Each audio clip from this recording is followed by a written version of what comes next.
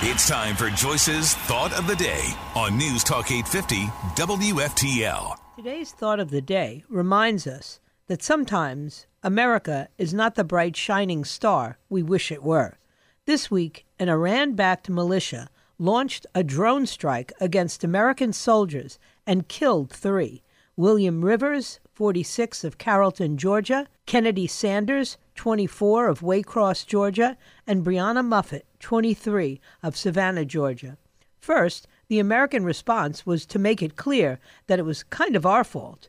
There were 2 drones coming in, and one was our friendly drone, and one was Iran's murder drone, and in the confusion, we let the murder drone kill instead of taking down the murder drone. See, Iran didn't mean it. It's our bad, really. Biden took a few days to mull what to do, and then the administration released their response. U.S. officials have confirmed to CBS News that plans have been approved for a series of strikes over a number of days against targets, including Iranian personnel and facilities inside Iraq and Syria.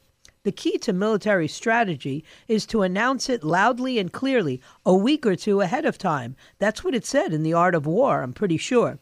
Soon, several empty buildings are about to be shown what America is all about. Within days, a random drone left on the desert floor is going to see into the blinking red light of a state-of-the-art weapon and know why we don't have free health care.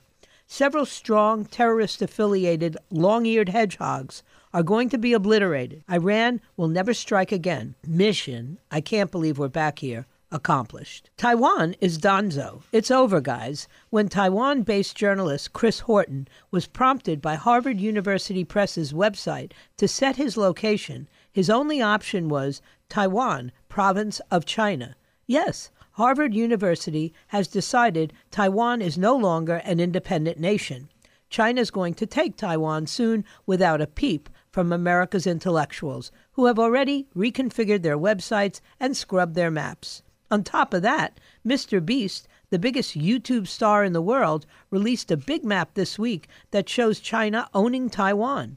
Meanwhile, in Australia, Bob Carr, the former Premier of New South Wales and a longtime Labour leader, released a call for America to be weaker than China. Please, we the undersigned call for Australia to support the goal of détente, a genuine balance of power between the United States and China, designed to avert the horror of great power conflict and secure a lasting peace for our people, our region, and the world.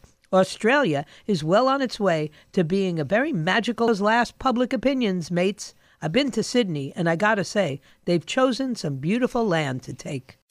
Get Joyce's Thought of the Day anytime. Subscribe to her podcast right now on the all-new 850 app and at 850WFTL.com.